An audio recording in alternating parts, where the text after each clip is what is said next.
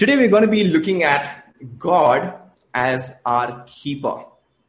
Now this word keeper takes many meanings in our culture. When we like someone, we say he's a keeper or she's a keeper.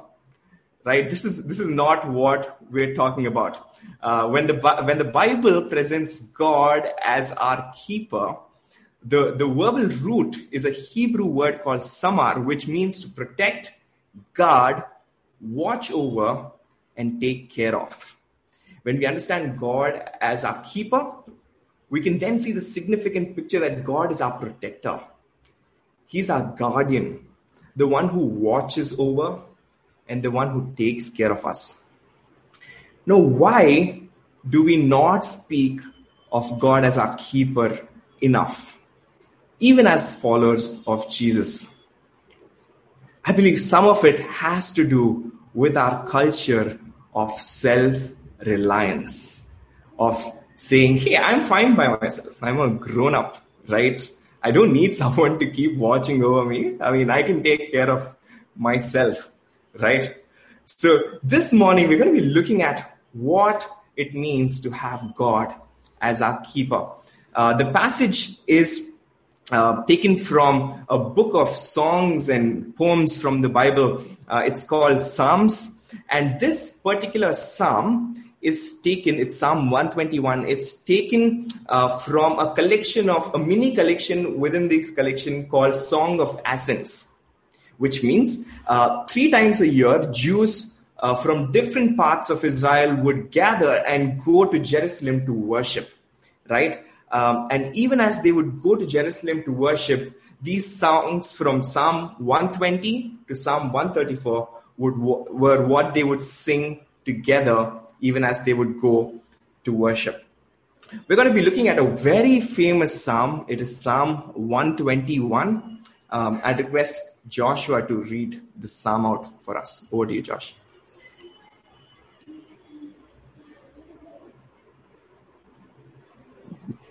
Psalm 121. I lift up my eyes to the hills. Where does my help come from? My help comes from the Lord who made heaven and earth. He will not let your foot be moved. He who keeps you will not slumber. Behold, he who keeps Israel will neither slumber nor sleep. The Lord is your keeper. The Lord is your shade on your right hand. The sun will not strike you by day, nor the moon by night. The Lord will keep you from all evil. He will keep your life. The Lord will keep your going out and your coming in from this time forth and forevermore. Here ends God's reading. Amen. Thank you, Josh. Allow me to just pray before we start. Father, thank you for giving us a rich experience of who you are, even through the time of worship. Even as you speak to us now from this psalm, Holy Spirit, I pray that would you open up our hearts? Would you open up our hearts that is shut with self-reliance, that is shut with guarded walls to the work of Jesus today? I pray that you will speak to each of us at our points of need and more than anything, move our hearts to see Jesus and his beauty and change us as you do that. In your name we pray, Jesus. Amen. Amen. Right. So when the Israelites would take this journey to Jerusalem to worship, they would sing these songs. And this was a very hilly region, right? So when the psalmist says, I lift my eyes up to the hills. Now, typically, the Bible scholars would look at this verse in 2 ways. The first way is probably how we've seen it all this while, looking to hills as some source of strength or help, and then looking to God as a helper and not the hills, right? This is probably how we've looked at this first verse of the psalm. But the second school of thought, I believe, is more in line with the psalm. Now, as they would journey through these hills to Jerusalem, the hills were famous places for thieves and robbers to take refuge in, right? So as they would walk this journey day and night, this journey wasn't without danger. And so the psalmist looks to God as their keeper, as their protector, as the one they can take refuge in. In the short psalm of 8 verses, the psalmist mentions the Lord as our keeper at least 5 times. So there's something about knowing the Lord as our keeper that brings rest to our souls in this uncertain, trouble-filled journey of life. So my goal for today, for this sermon, is to grow in the knowledge of the Lord as our keeper, not just in our minds, but in our hearts, so that we will experience him as our keeper today. Here's the framework. Here's the 3 things that we're going to be looking at. The first thing that we're going to be looking at is, do I know my keeper? Do I know my keeper? The second thing is, do I know what my keeper keeps me from? The third thing is, do I know that I can trust my keeper? Do I know my keeper? Do I know what my keeper keeps me from? Do I know that I can trust my keeper? Let's jump straight in. Do I know my keeper? I'm going to be breaking this into 2 parts. First thing is just knowing him for myself. Look at the 4th and the 6th verses. He says, "Behold, he who keeps Israel will neither slumber nor sleep. The sun shall not strike you by day, nor the moon by night." Our keeper works day and night. This is not new knowledge for us. He works day and night.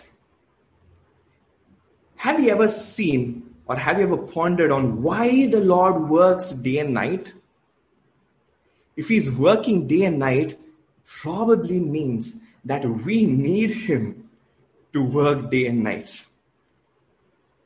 Our souls need him to work day and night. But do we live as though we need him to work day and night, to work 24/7, 365 days in every season? I don't. I tend to live as though my keeper is a night watchman, right? When I'm afraid of the dark, when I'm afraid of the unknown, then I run to him as my keeper. But when I think I know what's happening, I'm relying on myself. We tend to look at our keeper as a night watchman. We tend to fear the darkness of the night, but ignore the sunburn of the day. We tend to fear the darkness of the night, but ignore the sunburn of the day. He keeps us when I think I'm in danger, and he also keeps me when I think I'm not. Right? So what does that mean? How much we rely on ourselves in the absence of danger determines how much we rest in God in the presence of it. How much we rely on ourselves in the absence of perceived danger, what we see and feel, determines how much we rest in God in the presence of it. He keeps me safe both from the danger of failure that may be very apparent and the danger of success which might not be so apparent. And the question is, are our seasons of goodness, prosperity, and health leading us to rely on ourselves or leading us to rely on Jesus and enjoy his grace more? I realize that there are some areas in my life that I think I'm good at, right? That I think I can take care of myself and I'm on top of my game. I don't need your help. And these are the areas in which when I'm attacked, I'm in turmoil. I can't rest.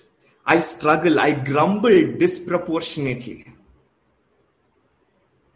Now, there are areas that I'm aware that I'm not good at. I rely on God more.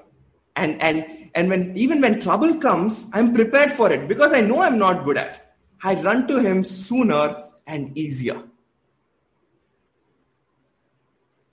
When we consciously train our hearts to rely on God, even in our strengths, we will begin to even subconsciously rest in him in our weaknesses. How are our strengths, our seasons of goodness leading us to rely on God instead of our own selves? Now, this is impossible to do it by ourselves. This is impossible to enjoy God as a keeper by ourselves. This needs to happen in community. Second thing we're going to be looking at in the first point is knowing him in community. Look at the psalm. Look at the song. He's singing this in community. How do we know? The first two verses, he says, where does my help come from? And he says, my help comes from the Lord. And immediately in the third verse, it shifts to the third person. As though someone is singing in response, or as though he is singing to someone else. Right? I can know my keeper deeper only through the community that he keeps me in. I can know my keeper deeper only through the community that he keeps me in. Because even our personal help comes from the God who works in community. Now, we might say that we're part of a church community, but hey, we know that it is very possible to isolate and to not participate even in community. We've experienced this in the past 1 year. I've experienced this in the past 1 year. How do we know that we are participating in community, that we are actively growing in community? The psalm gives us a good test. If you look at it, the psalmist is walking into community. He was singing to them and they were singing back to him. He was reminding them of the keeper and they were echoing it back. And not just this, if you see all these songs of ascent from Psalm 120 to 132, they are doing different things together. They're crying together. They're being afraid together. They're rejoicing together. They experience different things together. Now, in the last season, did we have people sing to us? Did we have people to remind us, walk with us, cry with us, maybe? Have we experienced this kind of community? Some of us have experienced what this looks like. In the last 2 months with the gospel huddles, those of us who are part of it can testify that we've experienced Lord as our keeper in a real and more intimate way, more than ever before. The community sang over us. They prayed for us. They read the scriptures with us, listened to us, wept with us, laughed with us. This is the way we grow in the real experience of God as our keeper. And we've experienced him as our keeper more during these times than the pre-COVID times. And as we spend our time in community, the people who have been part of the gospel huddles can testify to the fact that our personal fears, what we are struggling with personally, were addressed. They were tended to. Our anxieties were tended to and cared for and put at rest. We can know our keeper deeper only through the community that he keeps us in. Now we're going to go one level deeper in knowing our keeper. We're going to be looking at, do I really know what my keeper keeps me from? Look at verse 7. It says, the Lord will keep you from all evil. He will keep your life. Right, let's just pause there. Does God really keep my life from all evil? How does this statement hold true, especially during the times that we are living in today? Here's what the keeper does. My keeper keeps me from all evil, but not all evil from me.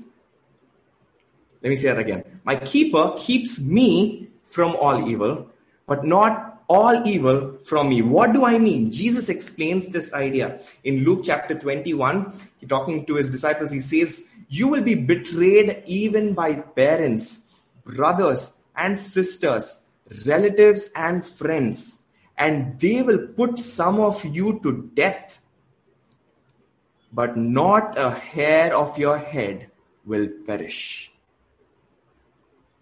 Now, how does some of them will put you to death and not a hair of your head will perish go together?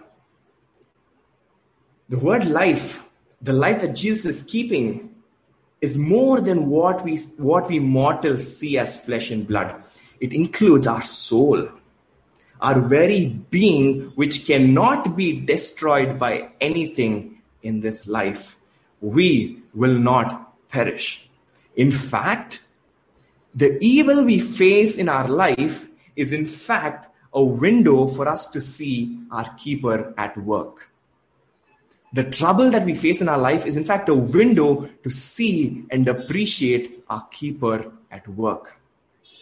Simone Weil, a French philosopher who was an agnostic and then became a follower of Jesus, she said, the extreme greatness of Christianity lies in the fact that it does not seek a supernatural remedy for suffering, but a supernatural use for it.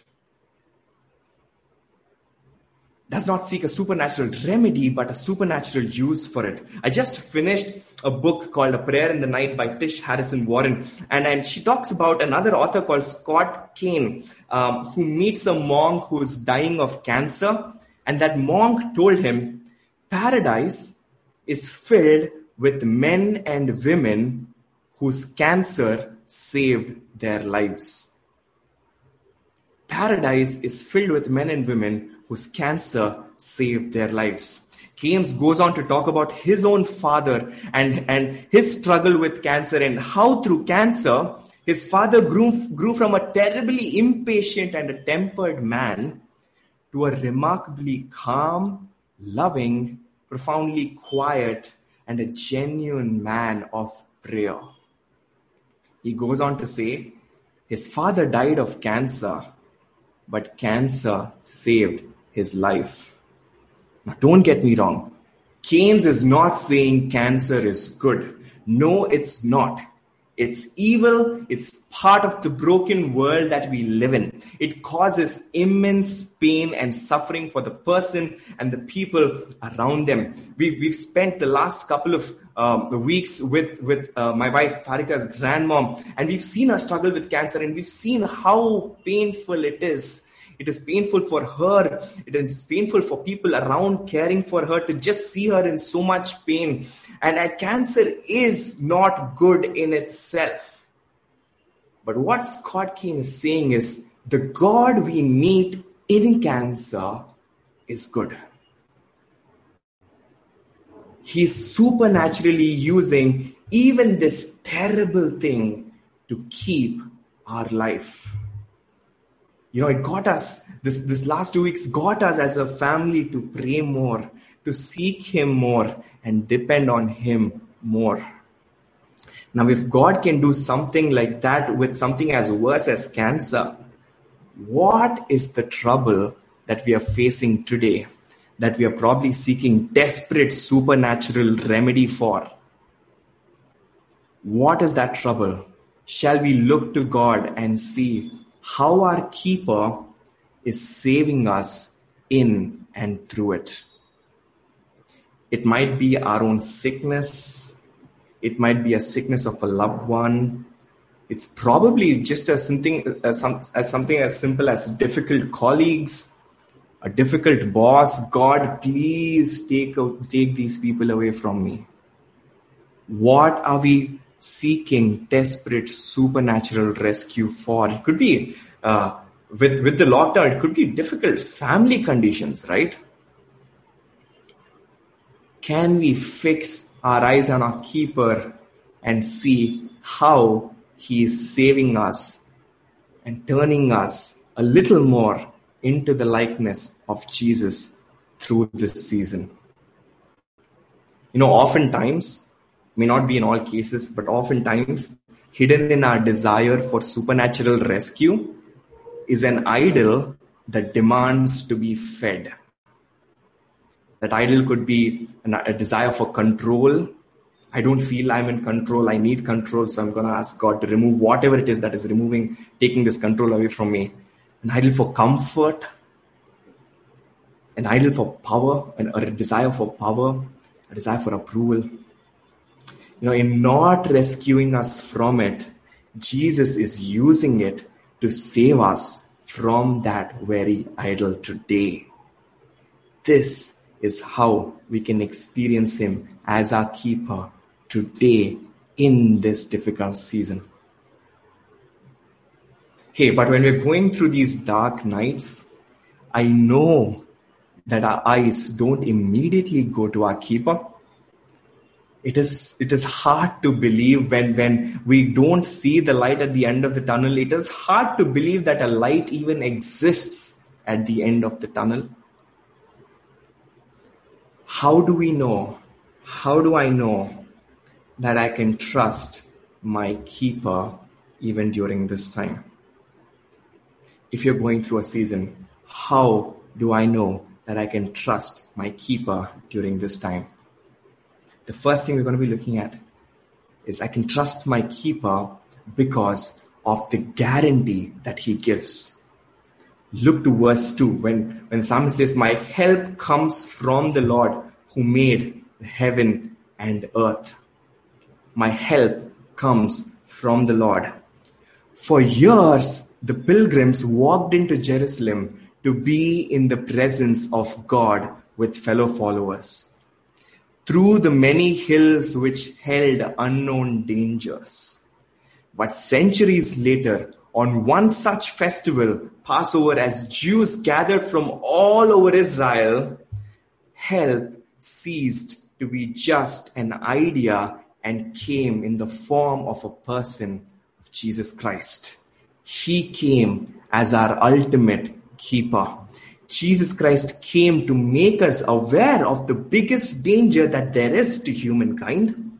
The only thing that can destroy our life in the eternal sense, that can make us perish within no time. The only thing that can destroy our life, God's wrath against our sin, Jesus took care of. He perished in our place. And as pilgrims flocked into the city to the temple, Jesus was flogged out of the city to the hill of Calvary. He was beaten and mocked throughout that journey. People were hurling accuses at him. He was physically, emotionally, and pain in every way. And he walked to that hill carrying the cross of your sin and mine, where the biggest danger to humankind was disarmed forever. The holy wrath of God was satisfied in Jesus. And not just that, even as we journey today, even as we pilgrims journey towards the new Jerusalem that is waiting for us, where there'll be no more pain, where there'll be no more sorrow, even as we walk during this time, Jesus sends a helper. In Matthew chapter 26, you'll see that. He says, "I will send you the helper from the Father." The helper is the Spirit of truth who comes from the Father. Hey, so when we look to God for help in this uncertain, trouble-filled life, it's no more just an idea, but it's a person, a keeper who is there with us 24/7 to save us and to live inside of us. He is enough. What situation are we looking at today that we need rescue from? Hey, what resources are we looking at that we think can help us? Hey, nothing can satisfy. God Himself, Jesus, is our keeper, and He is enough. This is what we need. We don't need just mere resources when we are in trouble, when we're going through a hard time. We need a person.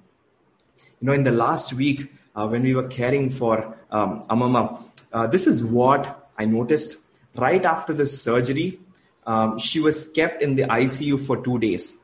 Right now, the ICU was well equipped, the best equipment, the best nurses, the best doctors were there to care for her. But in the ICU, none of us could stay with her. None of us from the family could stay with her. So she spent long hours in this room by herself, even with the best equipment, best people to care for her. It must have been long hours of loneliness filled with anxiety. There was no one whom she personally trusted or loved in that room with her 24/7. But when she was shifted to this less sophisticated room, a non-ICU room, where there was probably lesser equipment, lesser observation from the staff, one of us from the family would always be with her 24/7. When she opened her eyes, she could see the people she loved.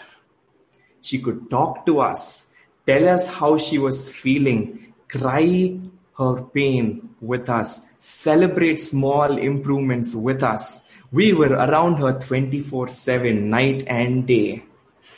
And even when the doctors came, they reminded her of the fact that her family was right there next to her. Hey, what our hearts need in the form of help when we go through difficult times is not just mere resources and mere things that can get us out of it.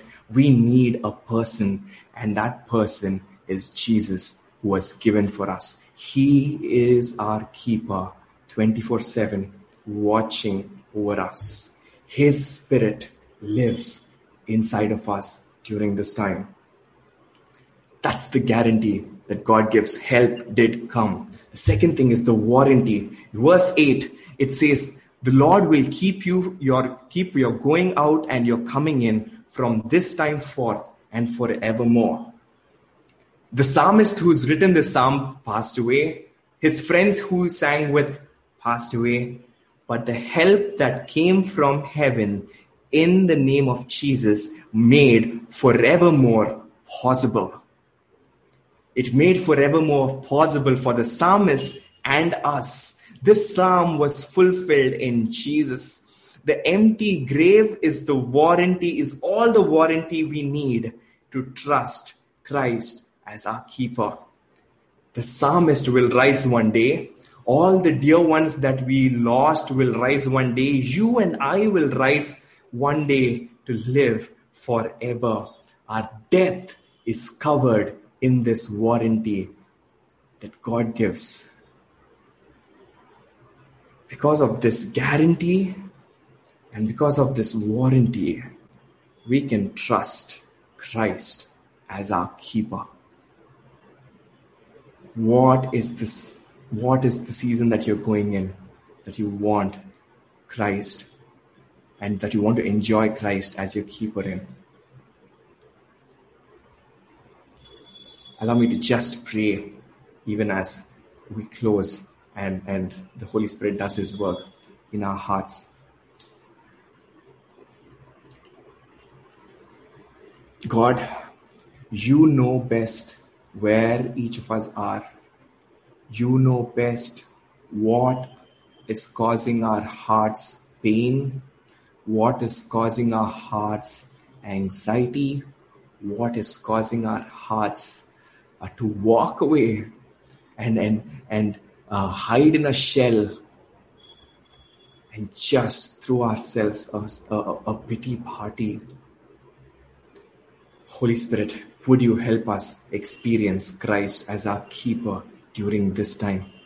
Turn our eyes to see how you're using even this thing that is causing us pain to save us and turn us a little more into the likeness of Jesus.